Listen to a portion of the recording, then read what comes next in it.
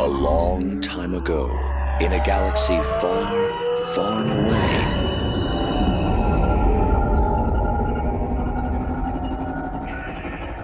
You're listening to Star Wars Beyond the Films, the official expanded universe podcast of StarWarsReport.com. There is a great disturbance in the Force. That's right, Whistler. Welcome to episode 183 of Star Wars Beyond the Films. Your Star Wars discussion podcast, your podcast of legends, your ticket to that galaxy far, far away. Our episodes broadcast on the Star Wars Report website, 2nd Airborne Division at www.starwarsreport.com. Episodes can also be found on iTunes as well as Stitcher, and right on our own Twitter and Facebook pages at SW Beyond Films. Hey, but enough about how you got here. Let's get this show started. I'm one of your hosts, the defender of the EU, the champion of the multiverse, the bipolar Star Wars fan, Mark Hurleman. And with me, like a princess searching for her lost people, the EU guru himself, the Count of Continuities, Mr. Nathan P. Butler! Hey! Oh, wait, not that. I'm not supposed to be an actual princess or anything like that. Hi, everybody. Welcome to the show. I can tell you haven't gone to Disneyland that often, because they actually talk like this. Very breathy princesses, I suppose. But yeah, there's a whole commentary we could do on the lessons girls learn from Disney princesses, like Ariel from The Little Mermaid. Remember, the one thing that can make you whole is to find a man. But yeah, that's a whole other show, whole other topic.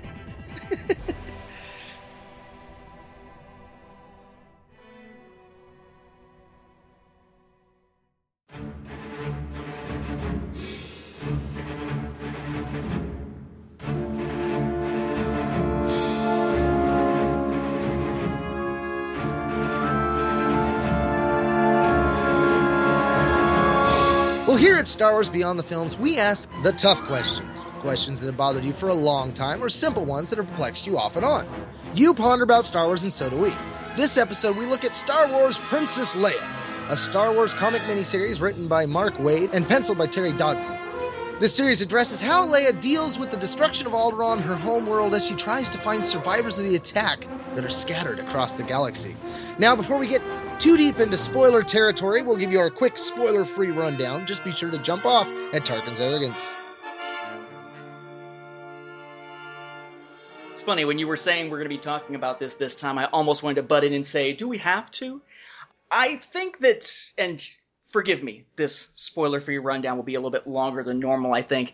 I feel as though it's probably pretty clear to the listeners of the show after the last few episodes that this is my least favorite of the Marvel series thus far. We've got Star Wars, Darth Vader, Kanan the Last Padawan. Now we even have the first issue by the time we're recording this of Lando, and here's Princess Leia, basically at the bottom of the heap. And it's for a lot of reasons.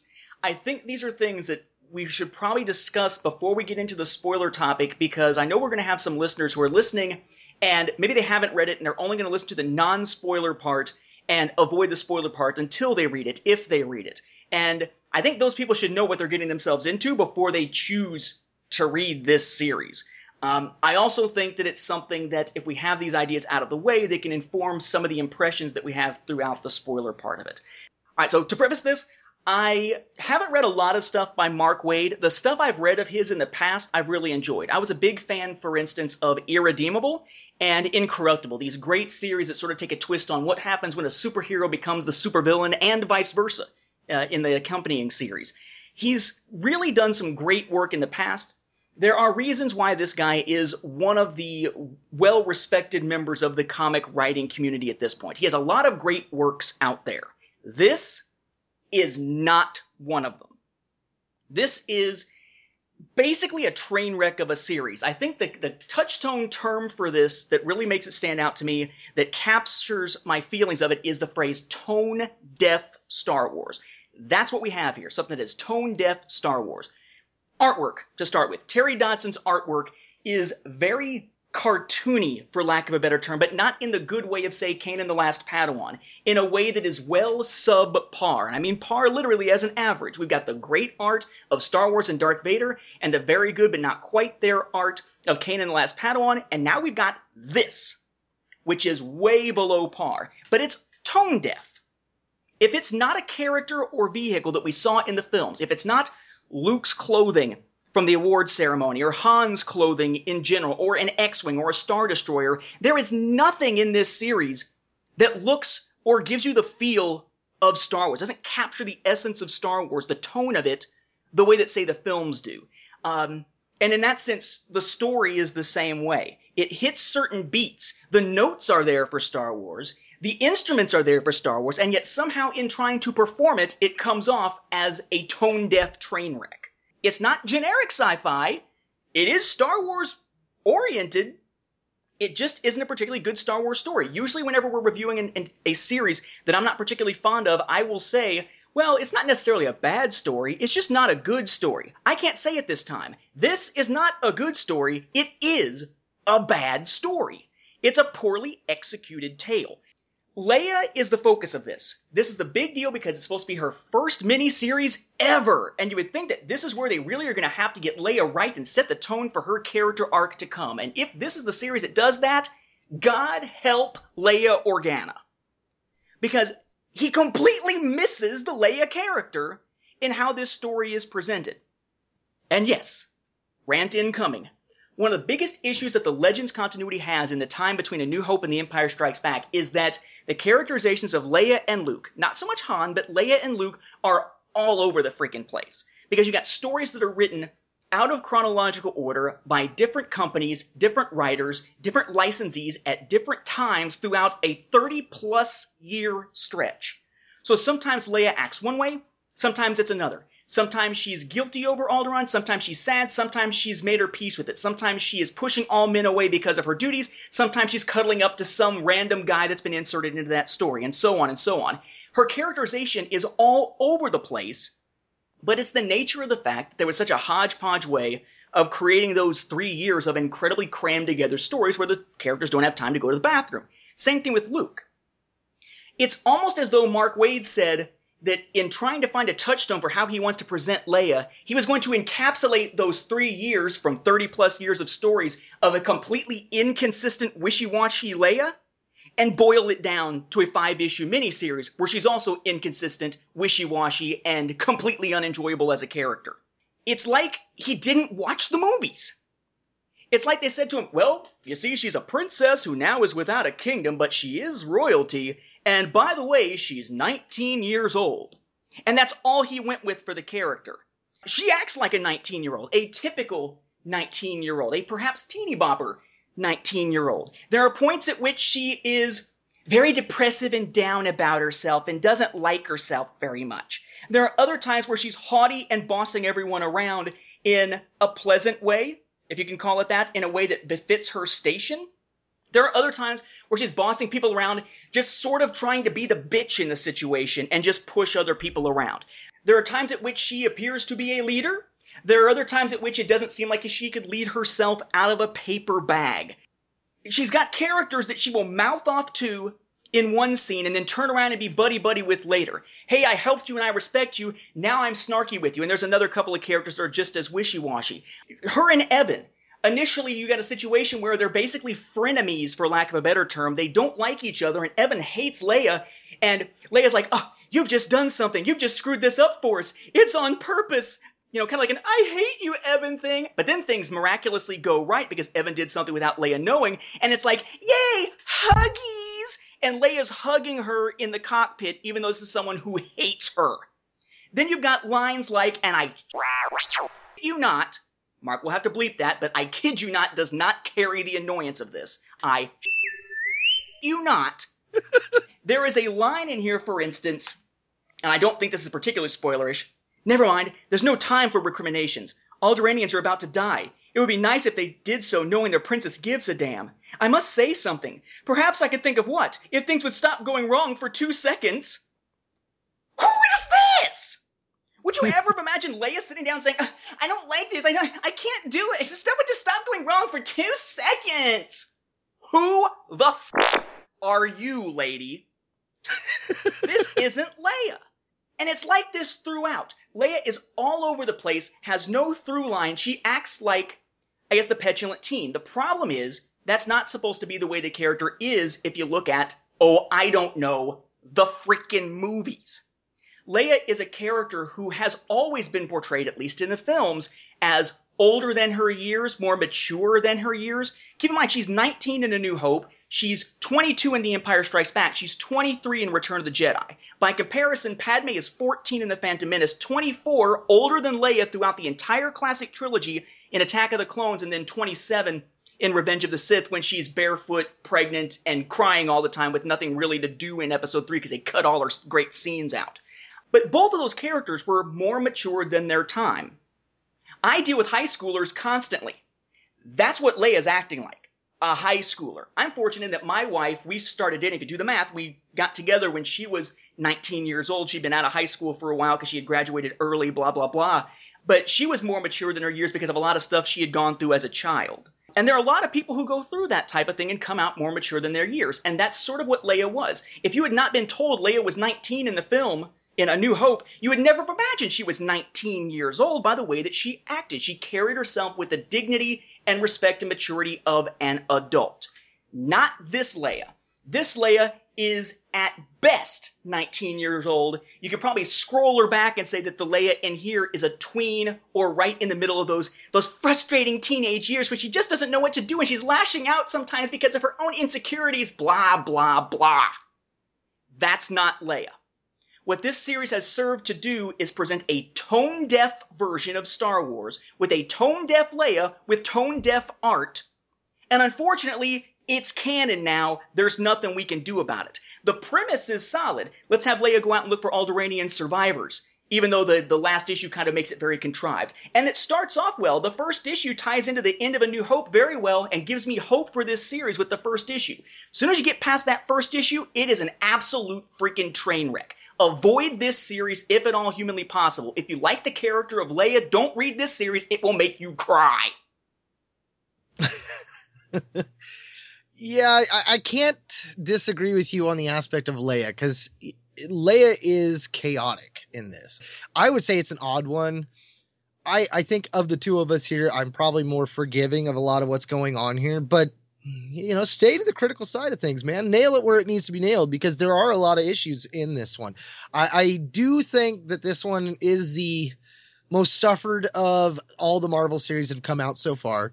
And what's really weird for me is it seems to be the case that the two evens, number 2 and number 4, have the worst art of all of it. It seems like 1, 3, and 5 all have finished art, whereas 2 and 4 seem like, you know, they got to the point where the penciler was supposed to come in or somebody was supposed to finish off the details on the characters, and they just, forget it. You know, there's a lot of those at a distance. You can't even tell that they're really people. They're just like little blurbs on the ground. But I noticed that it was contained to issues 2 and 4. You know, the odd ones seem to have that finished art style. When I look at issue number 1, the art isn't terrible. I like it. It looks good. It's a lot better than a lot of other arts. In fact, I like it better than the art in Lando. And so, like, you know, this one, it was the last one of the Marvel stuff that was coming out. It was the one I was kind of like, I don't really know if I care about it right now. It being set right at the events of A New Hope ending.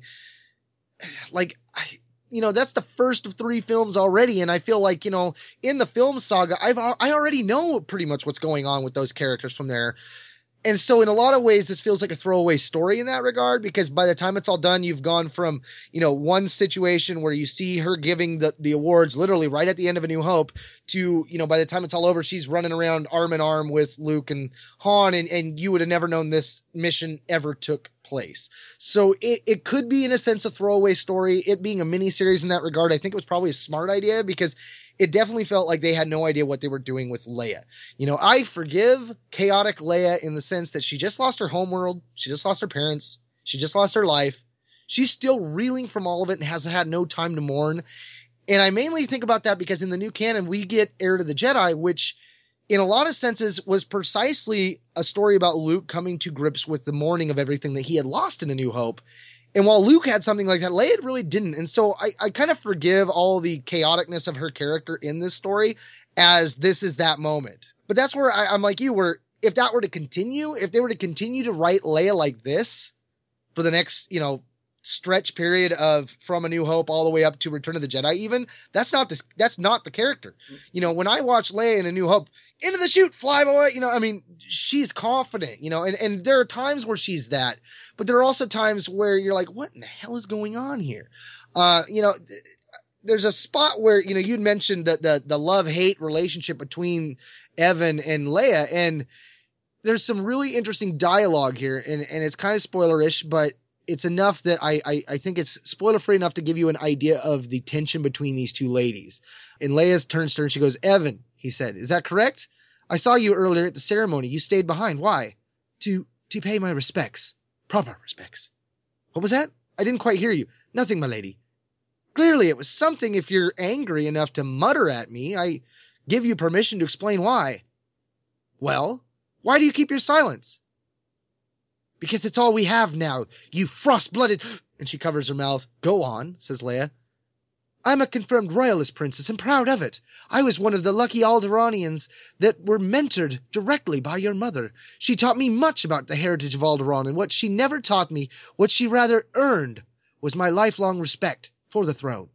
And so Evan's an interesting character because she is devoted to Alderaan, but she sees Leia as the petulant, spoiled brat. And so for her character, the way she's looking at Leia eventually evolves throughout the series.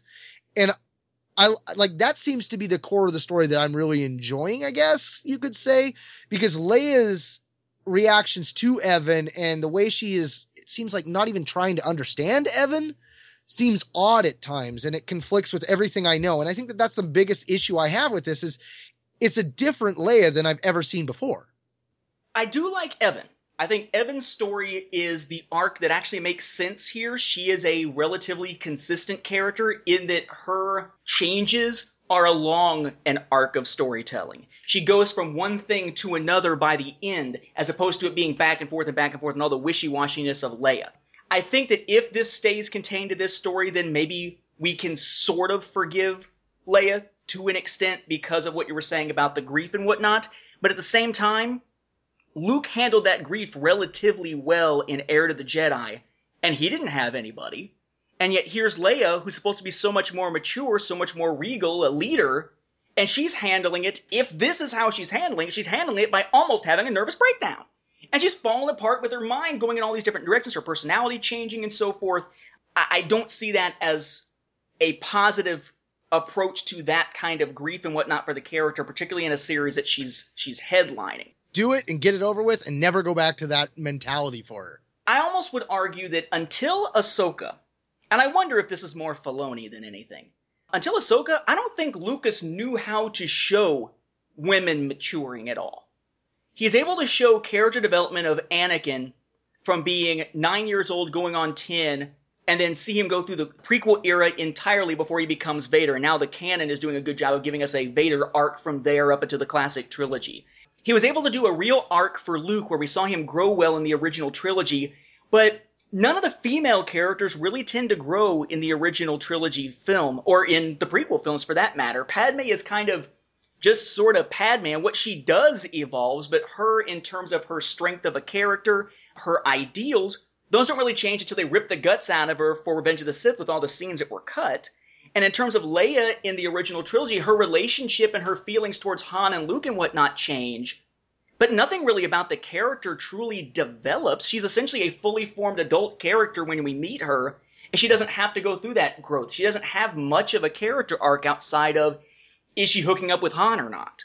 I'm wondering if this is sort of a reflection of that somehow a lot of times the people that write Star Wars don't know how to write female characters going through actual growth, going through actual changes. It's more of just trying to show a character at a particular place rather than on an arc themselves, which begs the question to me, we're both males, obviously. I wonder how a female reader, and if for those of you out there in the audience, feel free to send some feedback for the next feedback episode about this. I wonder what women would think of this series, and if it's seen as something, the fact that Leia's got her own series here, and gets to go through all this emotional range, albeit chaotic, is somehow seen as a good thing for women in Star Wars and to be applauded by fandom? Or if women would look at this the same way I'm looking at this and say the way that they presented Leia here in such a bizarre, sort of tone-deaf way and chaotic way is an insult, as if Mark Waid doesn't know how to write women, and here we've got a female character being portrayed in a way that honestly feels more stereotypical than appropriate. If I were a woman reading this, I think I'd be insulted. Not by the way Evan is handled, that's handled pretty well, but by the way Leia is handled, absolutely I'd feel insulted. Well, and you mentioned something, too, about the fact that in the trilogies, the female characters really had no story arcs, which actually made me think of something. Lucas made a habit of de-queening, de-royalty these characters. Amidala started out as a queen, but eventually she becomes a senator and just a nobody in a sense of the grand scheme of things. She went from being royalty to being just the common file and fold, and Leia goes from being Princess Leia. And even by this, like, there's a moment where one of the guys like, what do I call you now? The Senate's been dissolved. You're no longer senator. Do I call you princess? And she's like, even further back. It's like, Leia will do. And there's that whole sense of, losing everything. And so I guess that's the one aspect that I'm really open to forgiving this series with trashing on Leia's character, because of that aspect of it being a world, it being more than just what, like Luke, we talk about the fact that Luke lost stuff and Leia lost stuff, but on the whole, Leia lost a hell of a lot more than Luke did. I mean, Luke can always go back to his home and see the burnt charred marks of where his aunt and uncle were and things like that. Leia's got nothing. She can't even go back and look at she can look at pictures if she finds some old ones, those kind of things. So I would imagine that the loss there coming in from not just you lost your family, but you've lost absolutely everything you've ever known is gone. Everything from your homeworld is all gone. Like, that's got to be major. Like, that's something I would think that us as readers could never fathom, because that's a concept that would never happen to us. I mean, the most you could have would be like being moved from one country to another and then finding out that your original country was wiped off the face of the earth. But that's not a realistic. I mean, that'd be like saying like, well, I was over in, wherever the Russian plant that went up, Chernobyl or whatever, and when it went up, now I can't come back. But that's the closest that we have to that. But even then, people could still go back to that. So I would definitely not want to see that kind of use of the character continue. I know Leia's a character right now. We're kind of like, what's going on with her? We see in San Diego Comic-Con, we're seeing pictures of her in a military leader type garb with her arms folded. We've matched up that, oh, hey, that is the hand that gets the lightsaber that was Anakin's given to her, things of that nature. What's going on with Leia? And you want to look at a series like this and kind of like, well, do they have insights to what Leia will be? And are they seeding it now? And honestly, I don't feel like that's the case at all. I feel like this Leia has no plan, and I hope to God that, when they do the next introduction of Leia or continue to use Leia, they have a plan for that character that's going to lead her towards The Force Awakens, that we can start to get things moving that direction, because this story totally feels like a toss-away story. I felt like there was nothing relevant to it. I mean, at one point I thought, well, maybe like Leia's going to bring together all the Alderaanians and there's going to be this huge faction that's going to help the rebellion, but that didn't seem to be the direction the plot was taking us. But at one moment I was like, hey, this could really benefit the rebellion in general, and Leia can rally them all together.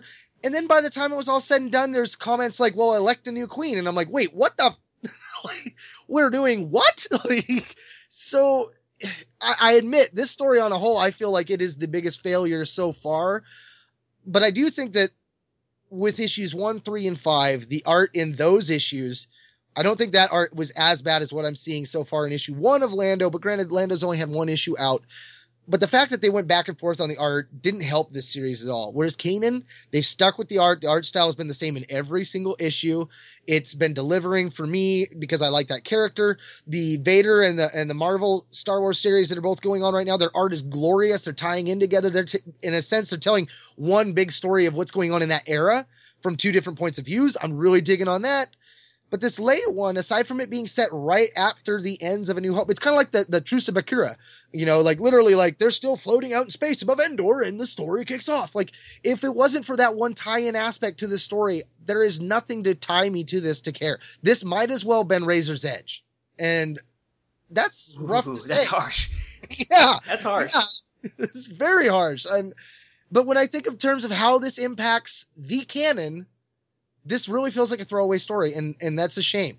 I'll give them this. If they've just seeded the Evan character in for us for later, and the idea of where the Alderaanian survivors have gone, if those are now seeds that have been planted that could grow later, then this could be really a lot like what we saw with, say, I don't know, take Lords of the Sith, right, that we talked about in a recent episode, that if it was seeding things for later with Sham Syndulla and the Rebellion, then it matters.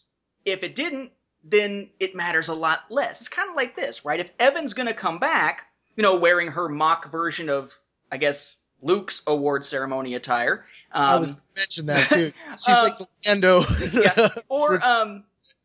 Or if it's going to bring back the Alderaanians on a new world or something like that, or Alderaanian survivors later, that would make this something that matters. I'm not yet willing to say that it's a throwaway story, although I will take one point of argument with something you said about how, well, this is Leia reacting to me. How could we deal with her having her entire world lost and so forth? There's a point at which I think the emotional ramifications of her losing an entire world and her desire to preserve Alderaanian culture and so forth, I think kind of goes down the toilet. Because there comes a point at which time she says, "Don't judge them too harshly, Evan. These frightened little creatures are Alderaanian to the core, fretting and hiding because they don't know how to fight." I read that and I was like, what? Now all of a sudden Leia hates her own culture or thinks her own culture is weak.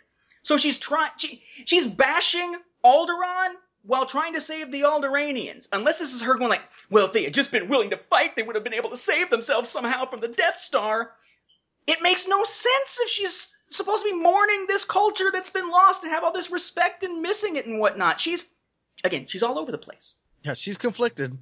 Tone deaf Star Wars. The other angle, though, that I think was kind of interesting was, and I believe you and me were talking about this just the other day on Cloud City Casino, the racist/speciest angle that we see played. Was it Jorah, I believe was her name? She has a moment to help Leia in her quest, for bringing the Alderaanians together, and her prejudice almost ruins it all. And I don't know, it was interesting because when I stop and I think about it, I'm like, this lady's nitpick. Like, I wonder, like, she already hated Leia from the get-go, but there's a part of me going, boy, if she only found out that Leia was really no Alderaanian at all, like, what that would do, so by the time the story gets to the point where Leia's like elect a new princess kind of thing, or a new queen, I was kind of like, is that how they're going to get around that one? Because like sooner or later that's going to come out and someone's going to want to know. And it gets that question of, like the one character said, well, now that the Senate's gone, do we call you senator? The planet's gone. Do we still call you a princess? And that was something that the EU actually addressed at times too, was, is she still a princess? Are the Alderaanians, do they still consider her a princess even though they don't have a world anymore? So that was an angle I was interested in, but they didn't really go too far with it. They just kind of tinkered with it just a little bit to kind of wet my whistle, but they didn't go forward with the full plunge. So I don't know if that's something they plan on doing later, because like I said, this was announced as a miniseries. So this could be it. We could get no other reference to this series, which again, if it's just a throwaway series in that regard, and if nothing connects to it, I can't help but feel like it's just a throwaway story. In a new canon world where we're building a new universe here, it would be nice, even if they are small touches, that each series to a degree touches on the other, or at least references events to a degree, so you feel like they are building towards things. I mean, that's the one aspect right now that I'm really wanting the most of. I want that connective tissue. I don't want the films themselves to be it, because these little in-between things aren't really connecting. They're just kind of latching onto those films. And, it kind of feels like a flow chart and not really a spreadsheet. Bingo. It hits the notes. It's got the right instruments, but the melody doesn't seem to work. It's tone deaf Star Wars. Okay, I think we're in good shape to move on to the spoiler section. We've analyzed their attack, sir, and there are spoilers. Should I have your ship standing by? Evacuate? In our moment of triumph? I think you overestimate their chances. Now consider that your spoiler warning, Beyonders and Sentients of all ages, because here we go on another adventure beyond the films. Alright, so we begin Star Wars Princess Leia, actually without in a long time ago in a galaxy far, far away, or the big Star Wars with the Princess Leia tagline under it, the way that we saw the other two Marvel series up to this point start. It actually just starts with an opening crawl. So, Princess Leia, Part 1. It is a time of both hope and mourning within the rebellion. While on a secret mission to deliver stolen plans for the Death Star to the Rebel Alliance, Princess Leia Organa was captured by the Galactic Empire and forced to witness the battle station's power as it destroyed her home planet of Alderaan. With the help of a farm boy pilot and a fast-talking smuggler, Leia escaped her captors and completed her mission. Using the plans, the Alliance was able to destroy the Empire's ultimate weapon. Having proven themselves a formidable enemy to the Empire, the rebels are in more danger now than ever, leaving them with little time to celebrate their triumph or lament their losses. And we pick up literally in the middle of the awards ceremony that we saw in A New Hope. We see Leia put the medal onto Han, then onto Luke. They turn to the crowd, everybody's clapping, Chewie does his moment, and then we move on and see a moment that expands upon the scene, which I thought was very well done. The fact that it does expand beyond the scene was awesome. And she gives a little bit of a speech. And I say a little bit because it is a little speech. We have much to be grateful for today. Thanks to your courage, we have delivered a telling blow to the Empire with the destruction of the Death Star. But our own casualties were not small. Let us take a moment to honor the lost souls of Alderaan, to honor Viceroy Bail Organa and Queen Bria Organa. And you have a moment of silence. May they forever be remembered. And that's it. And you will find that the pilots immediately start talking like, that was it. That's all she had to say. What's with the Ice Princess and so forth? Royals, they don't show emotions to the plebes. Now, first off, plebes? So not only is it English as basic in Star Wars, they're making references back to Roman Empire social class names. The plebeians. Oh, really? As in patricians and plebeians. Patricians being the upper class, plebeians being the commoners, and plebs being or plebes and plebs being a way to sort of insult somebody to refer to a commoner.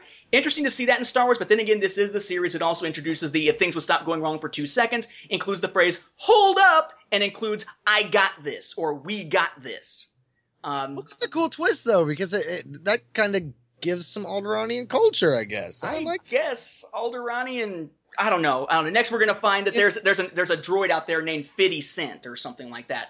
But it struck me in her speech that she goes straight from, we're going to mourn the losses. Our losses were not small. Let's mourn the loss of Alderaan, and let's point out my adopted mommy and daddy. Mm-hmm. She doesn't mention the pilots once. That's what I think I'd be pissed about if I was in the audience going, excuse me, our losses were not small. Weren't you talking about our losses, not your losses, ma'am? What about Biggs, ma'am? What about Biggs? What about the fact that most of our pilots were completely wiped out, ma'am? The rest of the rogues, Red Squadron. Yeah, so that struck me as a little bit odd. We do find General Jan Dodonna then saying that they're going to make plans to evacuate Yavin immediately. So that is a change for this new story group canon. This is not, we're going to wait 6 months to evacuate Yavin and have the whole blockade thing going on because of the way that the newspaper strips and the original Marvel series were written back in the 70s. No, they're going to evacuate immediately, which makes a heck of a lot more sense.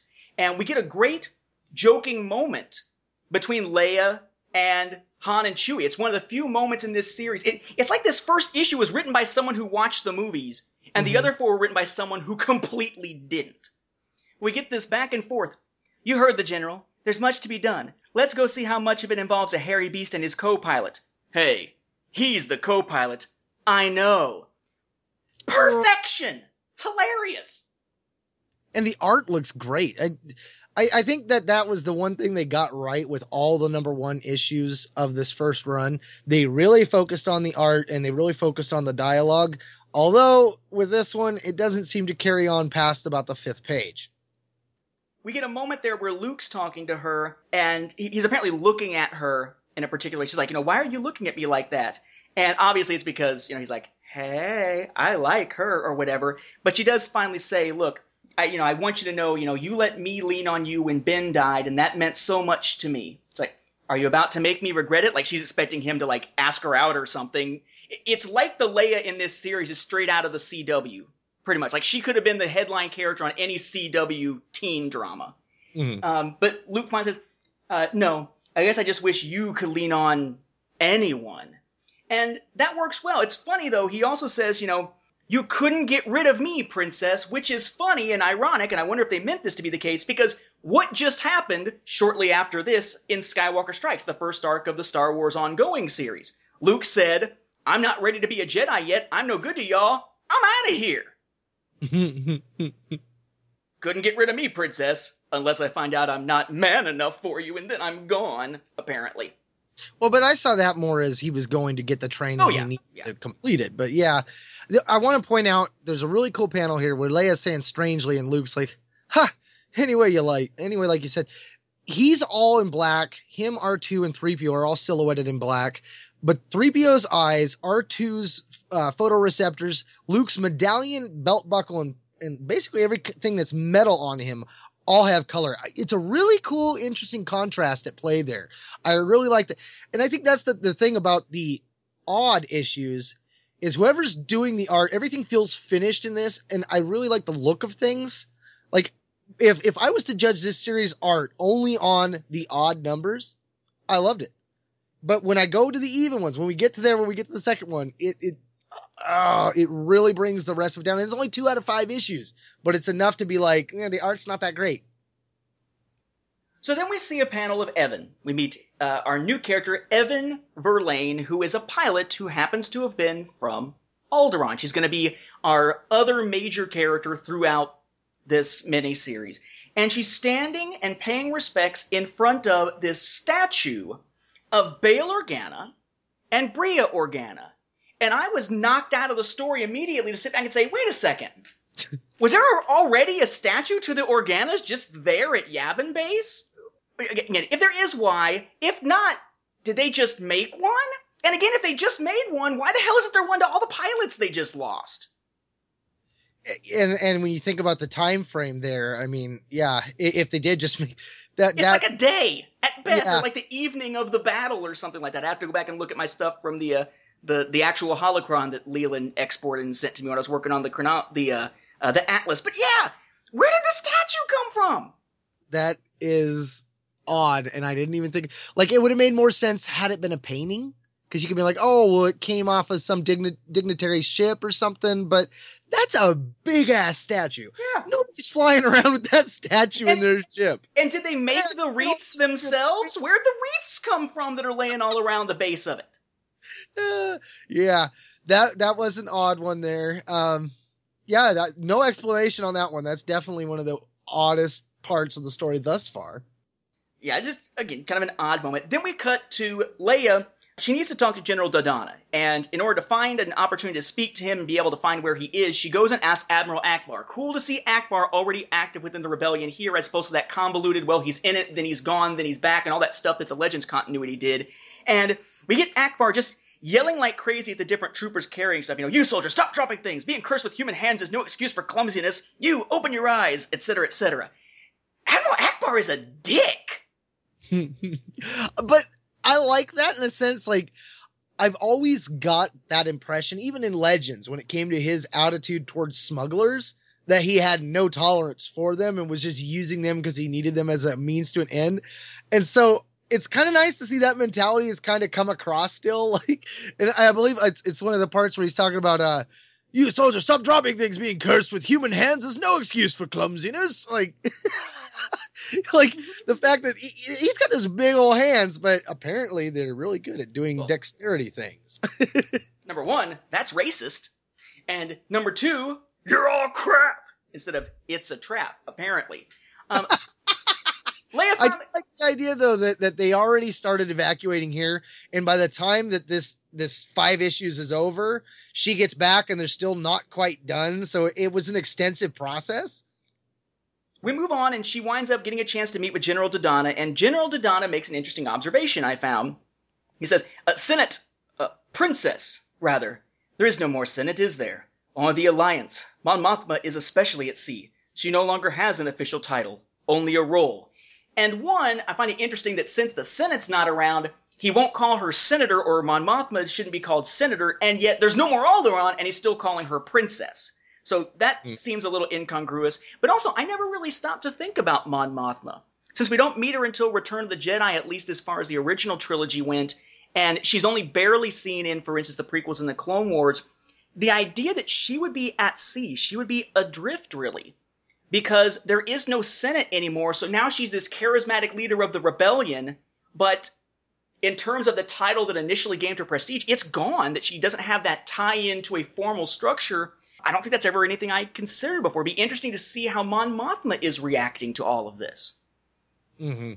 No, the whole princess angle, like, I go back and forth on that because, yeah, the planet's gone, but at the same time, the people still remain. And so, I would think, yeah, she would continue to be the princess of their people. But as we eventually get later, it's like, well. So you're saying that calling Leia princess is like flying the Confederate flag? Oh, dang, I walked right into that. Did not see that coming. No. Okay. So that's the angle that, as we get to later, when they throw in the election of them, I'm kind of like, what? Like, is that how they're getting around that? Because as you're saying, well, she no longer has world anymore. Should she be called a princess or not? And I think the fans, we are going to look at that in two different ways. Either, well, yes, she shouldn't be a princess anymore, or no, her people still survived, and therefore she's still the princess to her people. And I think that the story at least provides a way that title can be dropped, and it kind of appeases both groups, I guess. And that gives us comments by Leia, right? Whereas I find myself in the opposite situation. Both you and Captain Antilles are being too differential. I am eager to serve the rebellion, etc. Wait, pause. Both Dodonna and Captain Antilles are being too differential. So either Wedge Antilles is a captain now, or she's speaking of Ramus Antilles, who got his neck broken and is dead at the beginning of A New Hope, in the present tense here. There's yet to be a clarity on which Antilles she's talking about here. It would make, if she says, you were doing it, or Captain Antilles did it and now you are too, but to use present tense for both Antilles and Dodonna, unless it's Wedge, doesn't make sense, right? Well, I think it has to be Wedge. The question there comes into, did he get a promotion to captain after the Battle of Yavin, or was he already a captain and we just never heard that title used? Very true. She's asking about what kind of duties she could perform, and I really like the fact that Dodonna just flat out says, as someone who was very close to your parents, let me be frank. The best thing you can do for yourself and for the Alliance right now is simply to grieve. And I think that makes perfect sense from a human standpoint, from a character arc standpoint, to really do what kept being tried in a haphazard way in Legends. Do it concisely all at once here. Give her a chance to grieve and let her get over it. And because this is now all canon and supposedly all being run through the story group to make it all fit together, they really could build an arc for Leia the way that they built an arc for Vader. To take your point earlier, maybe the fact that she's all over the place here shows that it's a consequence of her not choosing to take the time to grieve, so it's screwing her all up inside and throwing her emotions into turmoil, even though it doesn't make her come off as a strong character anymore. But I do think Dodonna's right here, and it's nice to see it happening as opposed to it just being sort of a Leia just starts jumping off into other adventures, and the others around her don't seem to really take note of the fact that she is human and does need to grieve. That I found appropriate. Now, we find that apparently the Empire is starting to round up Alderaanians for reprisals. Surviving Alderaanians are being rounded up. They don't want to add Leia to the list, so he doesn't intend on letting Leia leave without anything less than a full military escort at this point, and she is not happy about that at all. And that's the moment where he goes, "This is a transmission our agents intercepted and forwarded 40 minutes ago. You see that bounty? That is why I cannot afford to have you more than 5 meters out of my sight for now. You're too valuable an asset to be unguarded." And I like the fact that now her and Han and Luke all have bounties on their heads because of what happened in A New Hope. True, although I don't think Luke has one yet. I think the Luke and Han angle with the Vader and the other series happens shortly after this. But yeah, in this era, you get bounties on all of them, which makes sense. Makes perfect sense. You might say, well, wait a second. Why on earth does she only have it now? But again, remember, she was a senator up until A New Hope. Even whenever we see her at the beginning, she's a rebel, but she's also a senator, and it's a shock when Vader reveals that he recognizes her as part of the Rebel Alliance. She's being treated like a regular member of the Imperial Senate. So it would make sense that she wouldn't necessarily have a bounty on her head yet, because otherwise, how would that fit with her still being able to be an Imperial Senator in good standing? That'll come into play a little bit later, too, the whole issue of how many people would actually have known that Leia was a rebel versus thinking of her as simply a loyal Imperial Senator. Well, I think about what Palpatine did with the Jedi and how he turned public perception. What if the Senate was dissolved because Palpatine made everyone think that senators like Leia and Mon Mothma and Bail Organa, all these different senators that are in the Senate that are working for the rebellion, he just brought it to light. He's like, well, we've got so many rebels in the Senate's all bad, we'll just shut it down. And then bam, perfect reason why all these senators now have prices on their head. In fact, you could get rid of plenty of senators that you're just like, well, he doesn't quite toe the line. Rebel. I'm going to tag you, rebel. You're a rebel. You're a rebel. You're cool. You're a rebel. I'm out. So she's walking across the hangar, and she overhears Evan, the pilot, talking to another pilot. "You really seem to be taking this loss hard, Evan. Compared to the Ice Princess, can you believe her? If she can't mourn her subject, she could at least shed a tear for Bail, her own father, etc., etc." And I'm sitting back saying, man, so is it that Evan is that pissed off and she's just venting? Is it that we expect that pilots have no discipline and they're just trash talking here? Not something we necessarily see much with rebel pilots that seem to be a little more disciplined than this? Or are they playing into the, well, Evan's a girl, so we got to have gossip girl type stuff. She's a woman, and, well, gossiping is what women do, and some type of stereotype to that. Because it felt to me like this was out of character for a rebel pilot. Not for Evan herself. But in general, I would not have expected this kind of conversation coming between a couple of rebel pilots bashing their own leader. See, I think with that, it comes to the angle of Evan's character. Like, I think it was a wise idea to bring Evan in, and by the time the story gets over, I almost question whether or not it was Evan's story being told through this medium, because it seems like she has more of a character growth overall than even Leia. Like, she's conflicted. Like, she's trying to pay the right respects to her culture, but she's definitely irritated with Leia. She sees Leia as this spoiled little rich kid that had everything handed to her, never had to fight for anything. I mean, there's definitely that angle there. I mean, like Leia says at one point, can we be friends? And Evan flat out says no. Like, she's just like, I've got some notions about you, and no, we can never be friends. Like, I respect your crown, I respect your title, but you as an individual, not so much. And that's very honest, almost like to the point of like, had Alderaan not disappeared, like, could that get somebody beheaded kind of honest? And yet, would we ever have expected Leia to be the character saying, hey, can we be friends? Oh, yeah, I don't see Leia as a character who would be concerned about that sort of thing. Well, yes and no. Like, so I see Leia at this point, she's wanting to go on a long trip. And so Dodonna says, you've got to take Evan with you. And Evan's throwing a thorn in your side. And you're like, well, I don't know how long this trip's going to be. This could be me and Samwise Gamgee going to talk. Wait. Dodonna never says you got to take Evan with you. Well, he doesn't say Evan per se. He says Dodonna doesn't send anyone with her at all. They just run off on their own. This is like a teen girl's got to run off to follow her dreams kind of storyline going on here. Dodonna's not approving of this in any fashion. Well, see, okay, so it was when he was talking about the bounty being on her head. He says, you're too valuable an asset to be unguarded. And he says, already there are rumors that the Empire is seeking out surviving Alderaanians for reprisal. Let's not add you to that list. You're not leaving under anything less than a full military escort. Dismiss. So I assume that he was allowing her to be considered that. But you're right, though, because she did send a message in the middle of the night saying, I took off. He's not letting her go. He's saying, I'm not letting your ass out of my sight without a freaking battalion. He's not saying, well, if you can get yourself a battalion, you can go. It's like I was watching a South Park the other day, and what was it? It was something like, Mom, can I go watch this movie that you don't want me to see? And she's like, you can if you broker peace in the Middle East. And all of a sudden he comes back, and on the news it's, there's peace in the Middle East thanks to young Kyle Broslovsky. And he's like, see, Mom, I broke peace in the Middle East. Can I go see the movie now? Well, Kyle, I didn't expect you to actually do it. It's kind of like that. It doesn't seem like Dodonna's actually saying if you can get this security, you can go. Yeah, no, you're right. I misread that. But it is odd because when Leia shows up, she dismisses the guy. So she had her mind set on Evan. So, yeah, that is an odd angle because, yeah. Well, she's not approaching Evan as someone to take with her. She's approaching Evan because Evan was bad-mouthing her and gossiping about her. And she's like, oh, hell no. Yeah, and then at what point does Evan volunteer herself? That's what I'm trying to figure out now. It's inconsistency. Oh, well, no, it's Leia.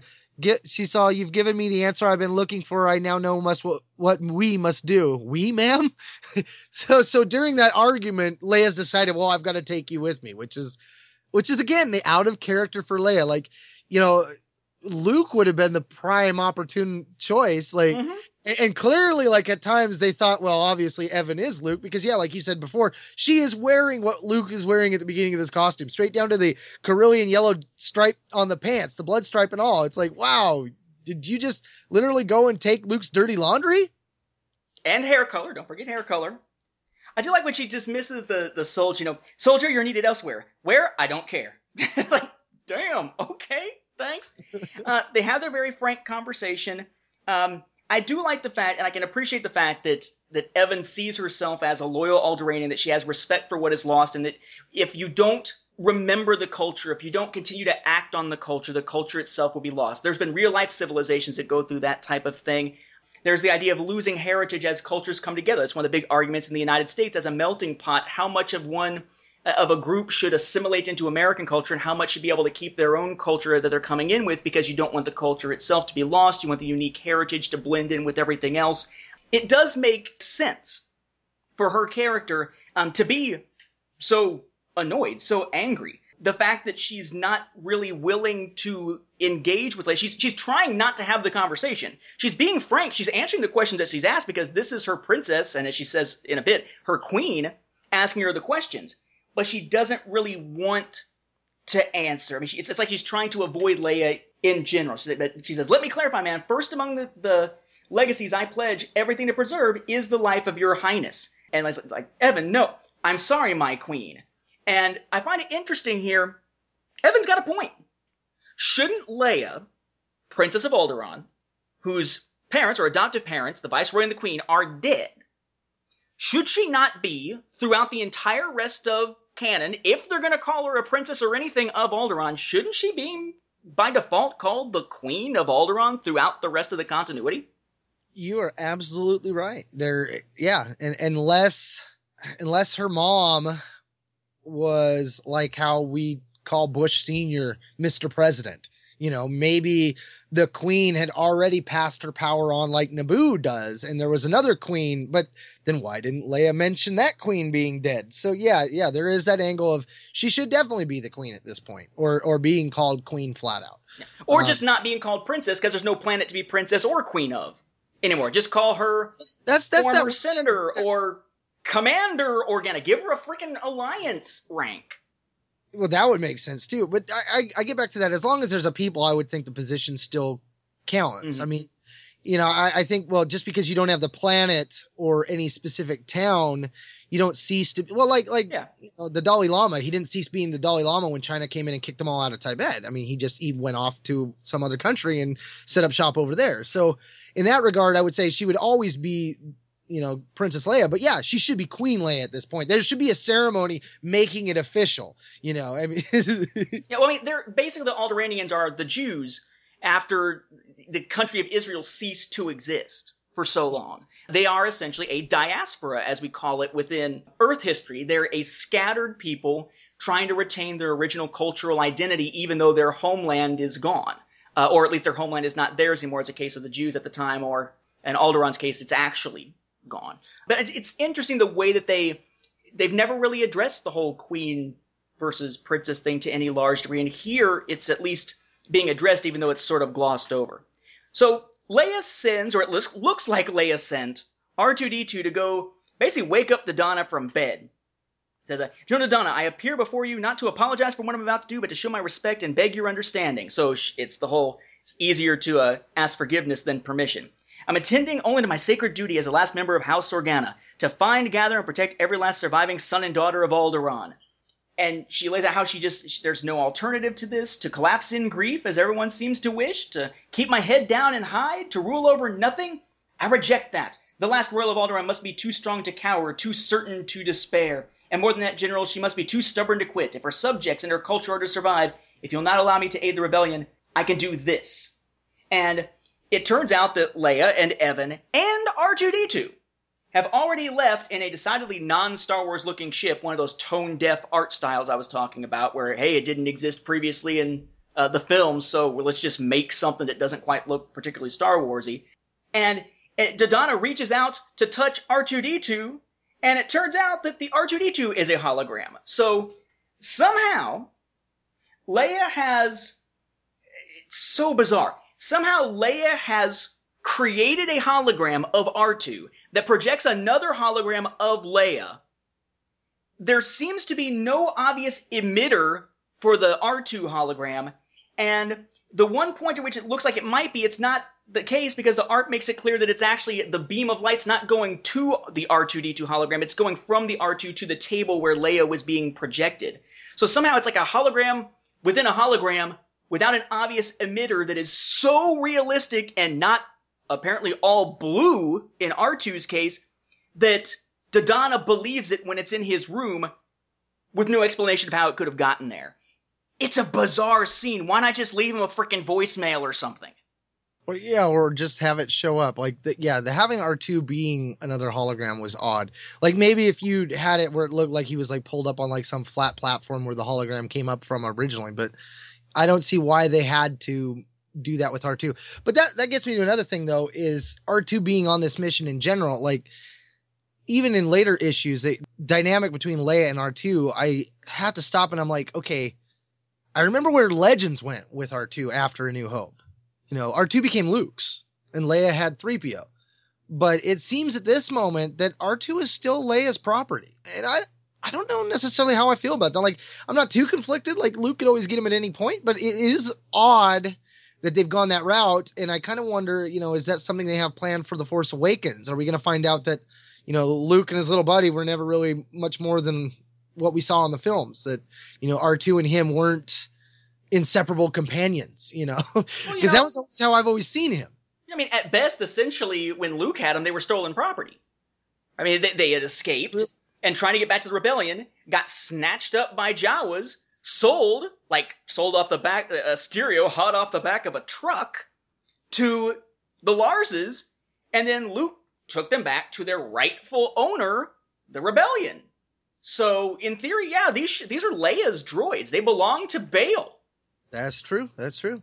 And I mean, that's the angle that I see a significant change coming. I mean, like I said, in Legends, Luke got R2, and like I said, Leia always kept a hold of 3PO and didn't seem to use R2 that much. It always seemed like when she was using R2, she was borrowing from Luke. At least that was always the impression I had. So I'm curious as to if this is going to be a complete shift from what I've known before. I'm okay with that. It was just odd to think, you know, that we might be watching Luke reach up and put his hand on R2's dome and find out that, you know, R2's been with Leia the whole time, that Luke and R2 really don't have a relationship beyond their past as their youth, you know, like that. It's odd for me to, you know, swallow because I'm so used to the other way, you know, like it's always been Luke and R2 and Coran Horn and Whistler and Wedge and Gate, you know. Someday Luke will be saying, I don't seem to remember ever owning a droid. Like, what the heck? So, okay, so they take the ship, they take off, and Evan knows this is a bad idea because she recognizes that it would put valuable ships and pilots in harm's way to try to recover Leia. If Dodonna has to send out people to try to recover her, then it's putting others in danger, and that is irresponsible for Leia. I think that is an important point and something that Leia hadn't considered. But it turns out that it's Wedge and Luke in X-Wing sent out to stop them. And they basically put themselves ahead of their ship, ahead of Leia's ship, to slow them down so that they can't jump to hyperspace and they can be herded back. I said, chasing us from ahead? What are they doing? It's a herding maneuver. I heard Skywalker and Antilles brainstorming, dragging their heels ahead of us. We can't jump to hyperspace without plowing through them. Then do it, Leia says. What? Again, this is not Leia. If you have the shot, take it! Kind of, Leia.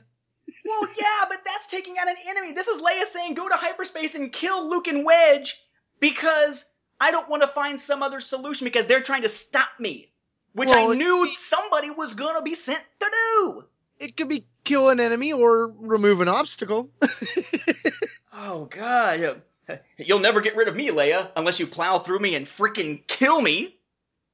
But that's what's odd, too, is because then Evan does it, And one of the X-Wings knocks off that component, and then Leia starts complaining at her. Well, no, because it gets even screwier before that, though. Right? She says, then do it. You're not serious. No, I don't know. Can't you evade them? No, I don't know. That's not Leia. So many. So she tries it. They evade, and as you said, they knock the little part off. That apparently Evan aims for the X-Wing so that it hits at just the right spot to let this specific piece fall off, because we find out it was staged ahead of time. And Evan basically starts this fake conversation, which Leia doesn't realize is fake, about how damaged they are and such. Can you fix the hyperdrive? Very easily, back at port. How could you do this? No excuse, ma'am. I was careless. You were not. You wanted to lose the component and fail. You sabotaged the mission because you disagreed with it. Of all the dishonorable... They're falling back. So what? So this. And they jump to hyperspace. And Leia finally is like, Evan, when she realizes what's happening, gets it explained to her. Evan, you're magnificent. Can we cut away all the nonsense and be friends? No, ma'am. And this is where Leia does her huggies. Yeah. Leia's so excited that they launch that she basically comes up and hugs Evan in the pilot's chair from behind around her like shoulder blade type area, and has this look on her face like, yes, we're besties now. You're my BF. I'm just like, that's not Leia. Well, and the dialogue too, the words that are bolded, Evan, you're magnificent. Can we get all the nonsense out of the way and be friends? Maybe we saw being friends. Just like, what the hell? I mean, I get that she wants Evan on her side, but I don't think that Leia would talk like this. Leia doesn't talk like a typical teenager. She never has in the films. Can we please be pals? What do you say? Again, this is a scene straight out of a CW teen drama. Isn't it? Well, and I think that part of the issue here when it comes to these characters at this time frame is when I watch A New Hope, I don't see an 18 and a 19-year-old. I see people that are like 25 and 30. Like Han looks 30 to me. Luke and Leia look about 25. And I think that's my issue when it comes to the saga as a whole, is the ages don't ever feel like they line up. You watch A New Hope and Obi-Wan's supposed to be around 20, 25. Obi-Wan looks 19. Like, the ages just are so vastly off from the original trilogy to the prequel trilogy. Anakin looks 9, but he looks like he's barely 6. And Padme is supposed to be 14, but she looks 19. Like, the ages that they're supposed to be in this does not actually look like what you're looking at when you're looking at these actors. I mean, granted, like, when you think about, like, Rachel McAdams or, the way that she's, like, in her 30s and stuff and was playing teenage characters, it looked legit, But when I think about those characters, I cannot think of them as young as they're supposed to be in A New Hope. I think that's part of it that throws it all off. So when she started acting like a teenager and stuff, I don't think of that. I think of her with a blaster, blasting stormtroopers, blasting out an event, going, get in the garbage chute, flyboy. I see take control Leia. I don't see this teen that's out of her element, that's not confident. That's not who I think of when I think of Leia. And I think when she dips into those other elements, that throws me off significantly. And it's funny because you can make the argument, well, they didn't set their age at that. There was a time at which they said that Luke and Leia were 20 in A New Hope. And then later they said 18. And then eventually with Revenge of the Sith, they made it 19. Yes, that is all well and good. But, and this I think goes perfectly to the point of what I was saying about how Leia always seemed to be more mature than her age. She was an adult in most respects as a character, and this is presenting her more like a teenager. Carrie Fisher was born in 1956. She would have been turning 21 when A New Hope came out, which means she was around this age when they were filming it. And yet, she doesn't come off like she's only late teens, very early into the 20s. She doesn't look like or act like a 19-year-old or something in the film. And she certainly doesn't come off as that later, but that's, of course, because even though there's 3 issues separating A New Hope and Empire and 3 years in real life between A New Hope and Empire, there's only 1 year continuity-wise between Empire and Jedi, whereas 3 years passed again in real life. So the jump between Empire and Jedi isn't connecting to real-world actual time. It's just, it doesn't really fit the way we would expect the character to be. This is not the Leia that we know, and it's not the Leia we see anywhere else. And I'm hoping that it is confined to this, which I guess brings us to issue number 2. Finally. I guess we're only going to cover 2 issues in this first episode. Yeah, but that works since it's only 5, I guess. This is true. This is true. So they're heading for actually Naboo, which I thought was kind of cool because you don't get to see Naboo in a lot of the early EU stuff because, of course, for Legends, it didn't exist at the time. It hadn't been invented until going into 1999, of course.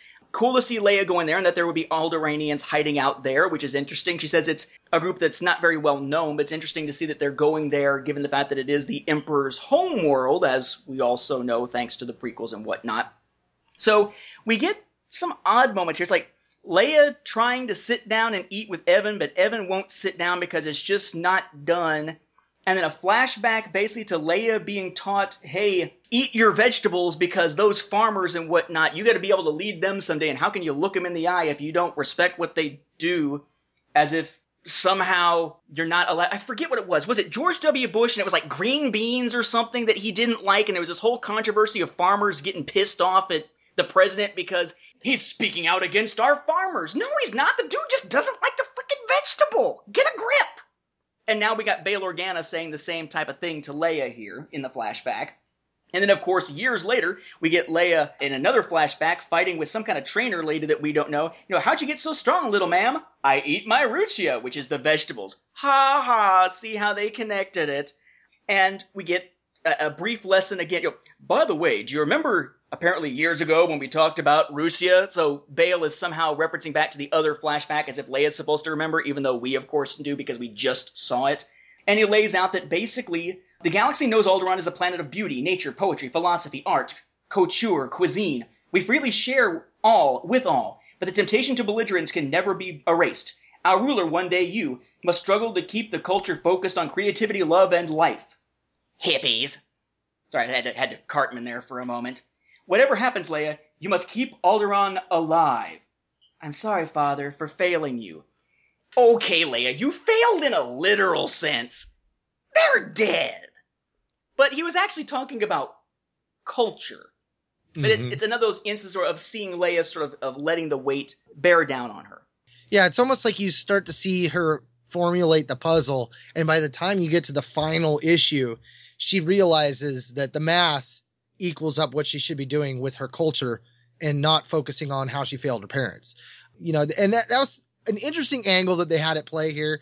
I think the issue I had with when I first saw this, I thought she was like 9 at first when she's in the black costume, and then she starts putting on her senator robes and stuff, and I'm like, oh, okay, she's closer to 15, 16, maybe even 18 at this point. I'm not really sure.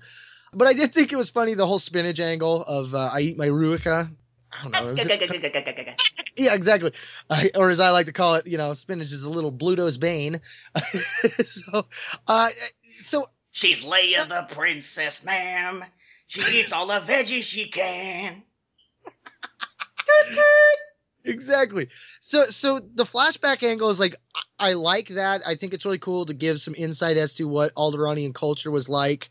That angle of all that's going on, like if they do more with Alderaanian people in the Star Wars saga, then I think that this story will have a lot more merit overall. I'm afraid that, like we said at the beginning, this is going to be like a one and done, a throwaway story. You know, the culture seems to be the heart at what's going on here. You know, it's a story of the culture that was lost and how to preserve it. It's a story of Evan coming to grips with things and a evolution of Evan's character, which we'll get to more in our next issue, our next episode. And then it's a story about Leia coming to grips with her grief and her guilt. So in those regards, it does hit on a lot of things, but again, getting back to it's the oddness of how Leia's going about things and the wishy-washiness. And I think maybe it goes back to that first comment that General Dodonna gave her of, you need to just sit this out and grieve, you know? And I think that could be why, like I said at the beginning, why I'm forgiving her and all that, because this just could be everything that's out of character with her could just be the grief, you know? I'm willing to accept that as the answer for now.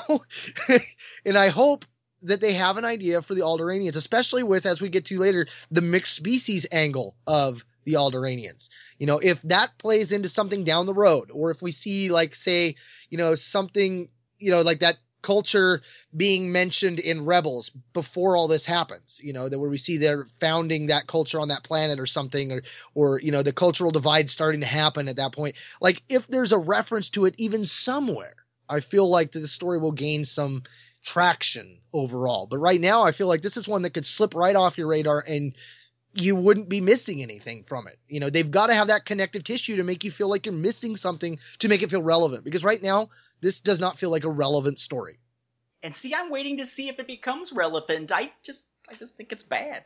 So we jump to Naboo, to Club Deja in the city of Karen, where we meet another Alderaanian, Ua Parisi, or Paris, how you're supposed to say it. Or I guess since it's on Naboo, maybe it's Parisa or Parise, but there's no little thing over the E.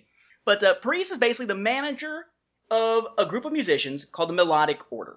And the issue here is that they are Alderaanian musicians, and because they're so entertaining and she doesn't want them to be down and sort of fall apart and have the entire act fall apart and the business dealings and everything go down the toilet, she hasn't told them about Alderaan being destroyed. She's keeping it from them as a business decision, and she hates herself for it, but she's not willing to change it. She says she's betraying everything she's known, but it's something she feels as though at this point she has to do.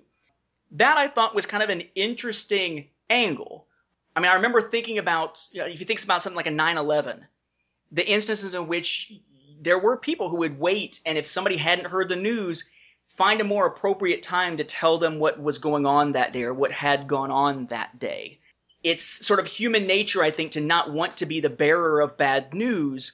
But in this case, it's sort of that mixed with the financial side of things, the business side of things, that gave it sort of that darker tint to it. I'm not sure that Parisi is a bad character or a bad person as she's being presented here, so much as she has made a bad decision and has sort of stuck herself in it. And it's like the longer she waits to tell them, the worse it's going to be. So she'll just stick with the lie until she can't stick with the lie anymore. You know what I mean? Oh, totally. I mean, that same impression came across to me at first. I was like, is she a bad guy? And as it plays out, you find out, oh no, she was just forced into the situation. I said at the beginning of the episode how the art in the second one kind of dwindles down. Now, this one at this point, like, it's still staying pretty decent on the close-ups and stuff. It's the away from shots. It seems like anytime the person is, 4 or 5 body lengths away from the point of view you're looking at it, the details kind of disappear. Like, there's that, even if it kills us both, as Leia's saying to Evan, and she's like, of course, ma'am. You can still see like the little shadows on the cheeks and things like that. But when it's at that farther distance, all that detail is gone. It's like there's just outlines to the characters and outlines to their clothes and things like that. And it seems to be that it only really happens in the even ones.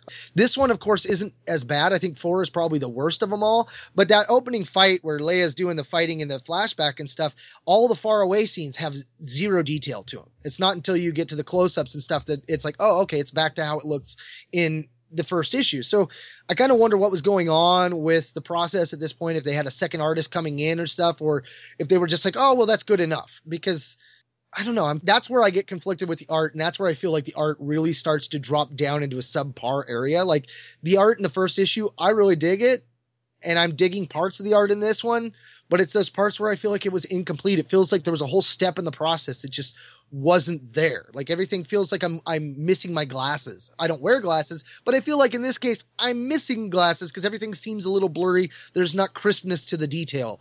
But yet when you get to the up close ones, bam, it's back again. It's like my glasses keep sliding off and on my nose. Oh, I'll make you cry. Take a look at the panel right after the one you just described of, even if it kills us both. Look at any of the people down by the ship. They're freaking stick figures with capes. Yeah, that exactly. Yes, exactly. And it goes back and forth like that in this issue. I'm pretty sure the fourth one, it just goes to hell. So they finally arrive. They're showing up as Imperial creditors to basically keep people from paying too much attention to them because nobody wants to be around, not creditors, auditors, Imperial auditors and whatnot. So they're going to try to bring this Alderaanian cloister that was little known but long-standing on Naboo into their circle as a first group that they're rescuing. And ironically, Leia winds up going under the alias of First Minister Solo. Leia Solo. See, it's a nod to Legends, kind of. And we get a great moment, again, a banter moment that makes you go, awesome, but at the same time you're like, that's not Leia.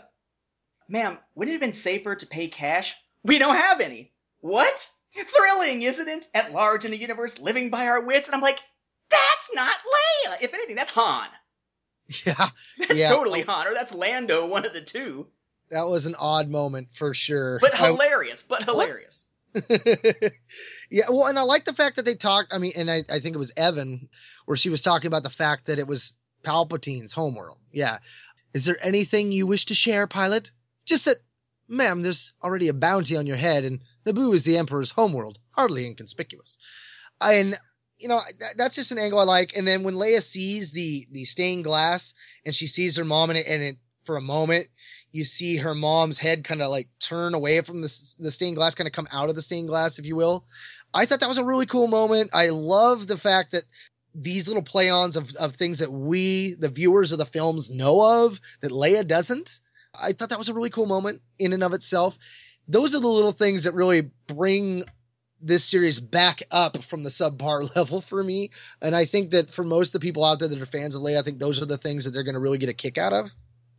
Yeah, I did love that. They're walking into Naboo and they see the queen basically as she was dressed near the point at which she was about to escape, but not like where she was like looking down at everything and speaking with the Trade Federation about how they've gone too far this time. And yeah, it's weird. It's like she turns, and I think that's awesome. I think it's a great moment. You almost get a sense that Leia's got sort of an instinct through the force of her connection to Padme. Yeah. Very cool. And I'm wondering, is this where she's like remembering her because she has memories of her mother being very sad when she was young, although it makes no sense because she died seconds later. Whatever. But it makes for a great moment. And then, of course, we have the moment at which they should both have died. Right? When Lord Jun, one of Leia's former associates, goes, Leia Organa! Yeah. Boom, boom, you're dead. If there's any Imperials around, and there should be because it's Naboo, it's the Emperor's homeworld, you're dead. But whatever. And it turns out that this is someone that she had at least some kind of connection to back through her father and through her family and whatnot. It's like, okay, well, I'm just dying to hear all your secrets. Why don't you come eat with us? And they have a quick dinner where he's trying to give them aid, supposedly. The club owner is someone that he knows, so he's trying to set them up with the meeting so that she can get there and talk to Paris and get the Alderaanian musicians out and all that stuff. But of course, he's completely full of crap. Says Evan. Suspicious of him? Can you tell, ma'am? Please, you barely learned to trust me. And he's acting all suave. He's almost kind of like the Naboo version of Lando. And we're going to find, of course, that very predictably, of course this guy's going to wind up betraying them. I mean, that's sort of just a given. Yeah. The odd thing for me, though, is this is the moment where Evan starts wearing the Luke clothes. And I'm like, okay, the ship they took is not a ship we've seen before. Where did this batch of clothes come from? When they were about to leave, did Leia go, oh, wait, we need to get you a change of clothes. And she just reaches into Luke's dirty, fresher clothes or something. That's just the oddest dang part. See, we're going to Naboo, and apparently based on Padme, women on Naboo don't wear the same clothes for more than 20 minutes. So we jump to Parisi. She's being warned basically that trouble's on the way, not realizing that they're talking about Leia basically. And in comes one of a pair of sisters, Tace. And Tace is concerned about her sister. Because a sister can tell when something's wrong, and she hasn't been able to speak to her sister in a while. And this is one of those lines of communication that the band is trying to open, but Parisi is keeping it from happening by saying, well, go back to your music. You can contact her when things are done, kind of stuff. And that winds up playing a bigger role as we go along. It's kind of like the first issue is to tie it into the films and give us a story that's kind of enjoyable. And then the next 4 issues, it's mainly the Tace thread that builds the through line, and the search for the Alderaanians that build a through line throughout the rest of that story. But it struck me as interesting because she'll say this type of thing a couple of times, and it makes me wonder if Tace and her sister Tula, who we're going to meet, if it's possible that they are force sensitive and just were never found to be so. Did you get that impression? No, I didn't, but that actually kind of makes a lot more sense, though. Yeah, the whole lock it down and stuff, hey... Okay. I could dig on that angle if they play with it. I mean, that's the thing. If they pick up some of these threads and go with it down the road, this series could actually have a lot more going for it. But it's all up in the air at this point. So then Leia and Evan and R2 show up at the club, and they're met by thugs instead of being met by Parisi or anybody representing the band. And, oh no, it looks like they're being led into a trap. Ma'am, I have a bad feel. I know, me too. And the Bessalist that meets him at the door says, "In there, princess." And you get, "What did you call me?" And then there's this big scuffle where Leia and Evan are taking out these guards and kicking, well, with R2-D2's help, and kicking their butts until Parisi steps out and saves the day from the club owner who's the last to try to stop Leia. And it was one of those, "I never told you I was a princess. I never identified myself to you." And it's funny because on the one hand, it leaves you going back going, "Ooh, did he say princess? Oh, yes, he did. Aha," kind of moment. But it's also such a cliche thing to do, isn't it? I mean, I'm rewatching the reimagined Battlestar Galactica series, and there's a moment at which, in the episode The Farm, Starbuck is being held prisoner in a place where they're trying to get her to be part of this breeding program, and she finally stabs this guy who turns out to be a Cylon in the neck, and lies, "I never told you my call sign was Starbuck."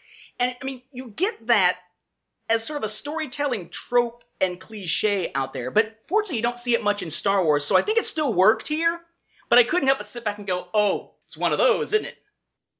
Yeah. The other side of it that threw me off was like when Leia grabs onto the Bessalist and headbutts him. I'm like, dude, that guy's head should bust your own skull. Then I'm finding ways like, okay, well, clearly she drew on the Force to protect herself, because I'm like, why would you do that? That guy's head looks like a battering ram. As we've learned from this series, Leia is exceptionally hard-headed. So true. So true. Not saying the Leia in the movies, I'm saying this Leia, because again, that's not Leia. So, they meet Parisi, "Your Highness, I don't deserve to live." "Of course you do, you just saved me. Who are you?" "Nobody, ma'am. A nobody who's been doing a terrible thing." And she explains what's been going on, and Leia finally says, "Blame has no purpose. Alderaanians have got to stick together. The important thing is, we've lost our loved ones in our precious planet of beauty. The other important thing is your creativity is keeping Alderaan alive. For that, I thank you. And I vow to take care of you. Travel the stars with me, and together we will reclaim every last orphan of Alderaan." And I like this fact that Leia, she's seeing a big picture. For as immature and as wishy-washy as the character appears within this series, this is one of the moments that feels like what Leia from the films would do, which is, hey, there's a bigger picture to this. Let's not worry about recriminations about this little thing. We've got to deal with the bigger thing. Come with me. All can be forgiven. If you want to make up for it by helping others, not wallowing in grief and wanting to be punished or something. That feels like a Leia of the films type thing to do. That's Leia, briefly. Yeah, that's clearly the Leia that we were expecting. That's the classic, in the garbage chute, flyboy, the take charge Leia, which is at such conflict with her later where she's like, "I'm supposed to say something to these people." It's like, you've always known what to say in the right situation. Like, what the hell? And she realizes that Lord Jun has sold them out. Big shocker there.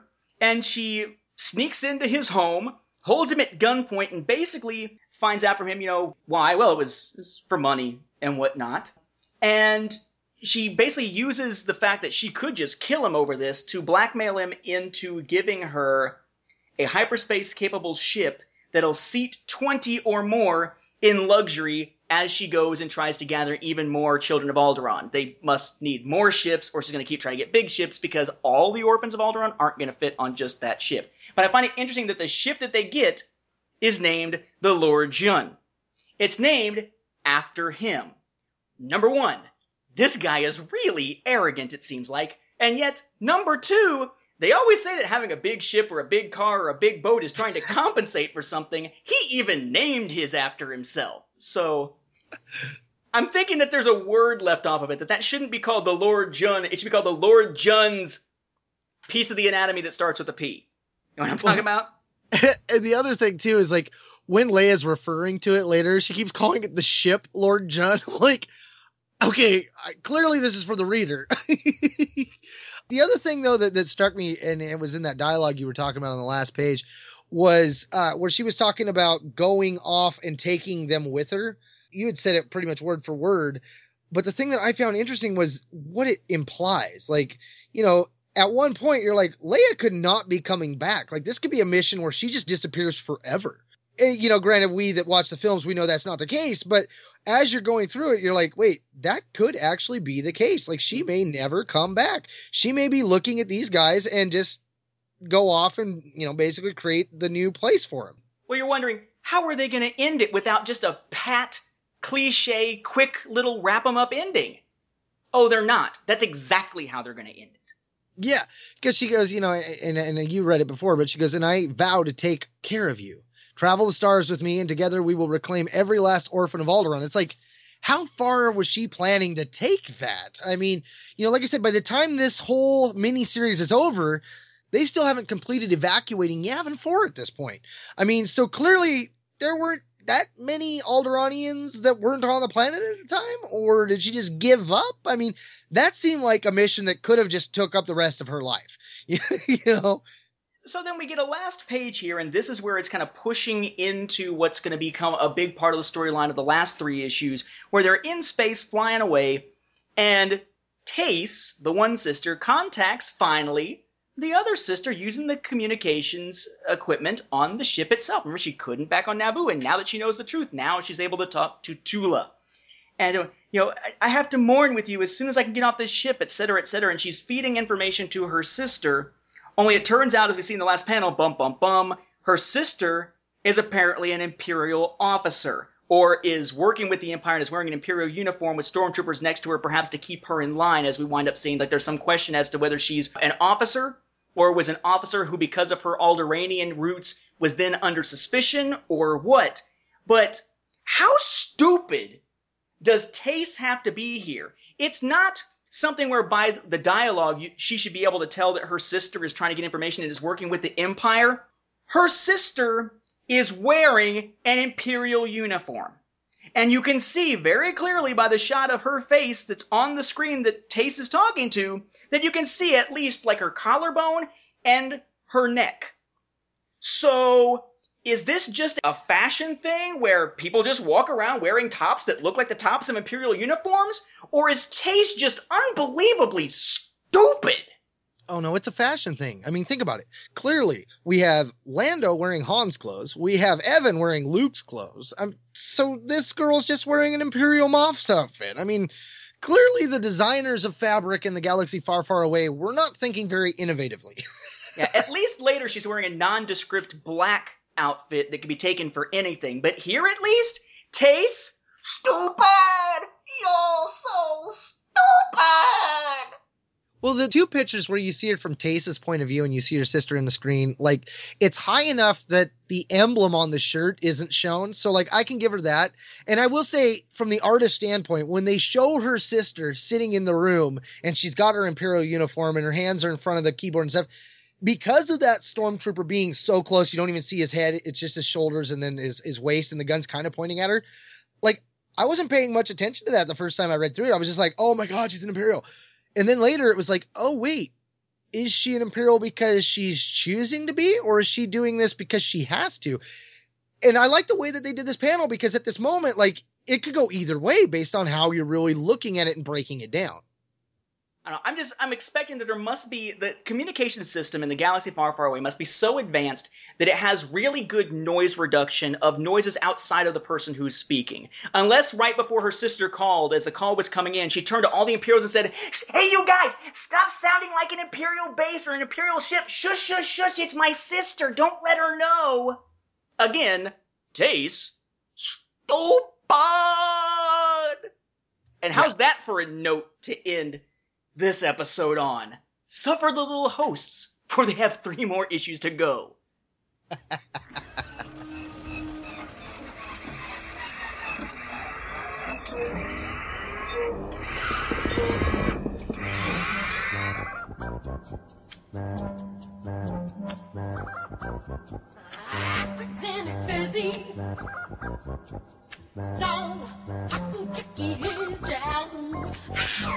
Now that about wraps up this episode of Star Wars Beyond the Films. We'd like to thank you once again for hanging around with us as we ponder on sharing our fandom. Remember, you can always listen to our episodes streaming online on the Star Wars Report website's second airborne division of podcasts at www.starwarsreport.com. Episodes are also available on Stitcher and on iTunes, which we always encourage you to leave us a review while you're at it. And you can find links to our episodes on both our Twitter and our Facebook pages at SW Beyond Films, or just type in Star Wars Beyond the Films in the search bar. Hey, but no matter how you get there, be sure to like our Facebook page. It's one of the best ways to interact with us, our own home one, if you will. Not only can you post comments to us about the show, we love interacting with you fellow fans, so if you have any Star Wars or EU/Legends questions, or you want to comment about a past episode, fire off. You can always email us directly at swbeyondfilms@starwarsfanworks.com. Now, lastly, before we go, we wanted to mention to you our Audible trial. If you go to www.audibletrial.com/Star Wars Report, you get a free trial run of audible.com to see what they're all about. Our sponsors have more than 100,000 titles. You can explore the Star Wars expanded universe or any other genre without risk of being stuck with a book you flat out hate. Because Audible members, they can exchange any book within 12 months, that's 1 year, with no questions asked. So, in this digital age, if you're thinking of making that switch from the page to the audiobook, Audible just might be right for you. So, once again, for Star Wars Beyond the Films, this has been Mark and Whistler. And Nathan. Saying thanks for listening, and may the Force be with you. And don't quote us the odds. The people who really like this series are going to be sending us a lot of angry emails for our next feedback episode. Man, if only things would go right for like the next 2 seconds. What are the odds that we just didn't like it because we missed something integral that was right there that just slipped past our attention? We know we're going to be told that we didn't like it because we're men, right? I can see that coming already. I already suffer from white guilt. I'm not touching that with a 10-foot pole. Nope. I said I wasn't going to do the politics thing. I'm not touching white guilt. My Confederate flag joke was the worst I'm going to do. Nope.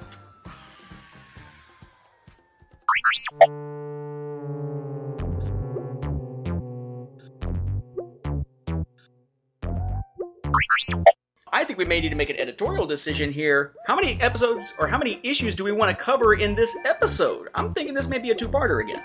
I'm thinking so. We're at 40 minutes already. Good God, man. Wow. The 5-issue series published by Marvel Comics from... I don't need to add all that. This series is going to address how Leia Dale's... Good God, I'm tongue-tied this morning. I had not... Oh, I'm going to start hearing... I have two choices. I can either turn the fan off and burn, or I can turn it on and it causes my smoke alarm to constantly beep. What? Yeah, for some reason when I turn the fan on, the smoke alarm goes beep every few minutes. Weird as hell. Yeah, I think it's because it's so close to the fan that it's blowing and up the sensor. So let me say it again. It's bizarre. Those don't really change until they rip the guts out of it for rivet. It's more of a... Damn it! Yeah. Blame has no purpose. Alderaanians have got to stick together. The important thing is, we've lost You realize our... I just read that, right? Oh, did you? Yeah, I just read that all the balloons in that bottom box. Okay, well then I won't. Yeah, the computer wouldn't go. I went one page too far by the time I came back. I'm like, let me say that differently then. Into the fly chute. Into the. Alright, so I've pre-canned all the other stuff. Although I'm gonna have to. I did all that pre-canning, and then I'm gonna have you edit it, but I've got all the. Great. And I was. It's funny that you just did it because I was about to say that shouldn't we make it say your podcast of Legends and Canon 2 or something like that because it sounds like we're only talking about Legends by the way that the opening goes.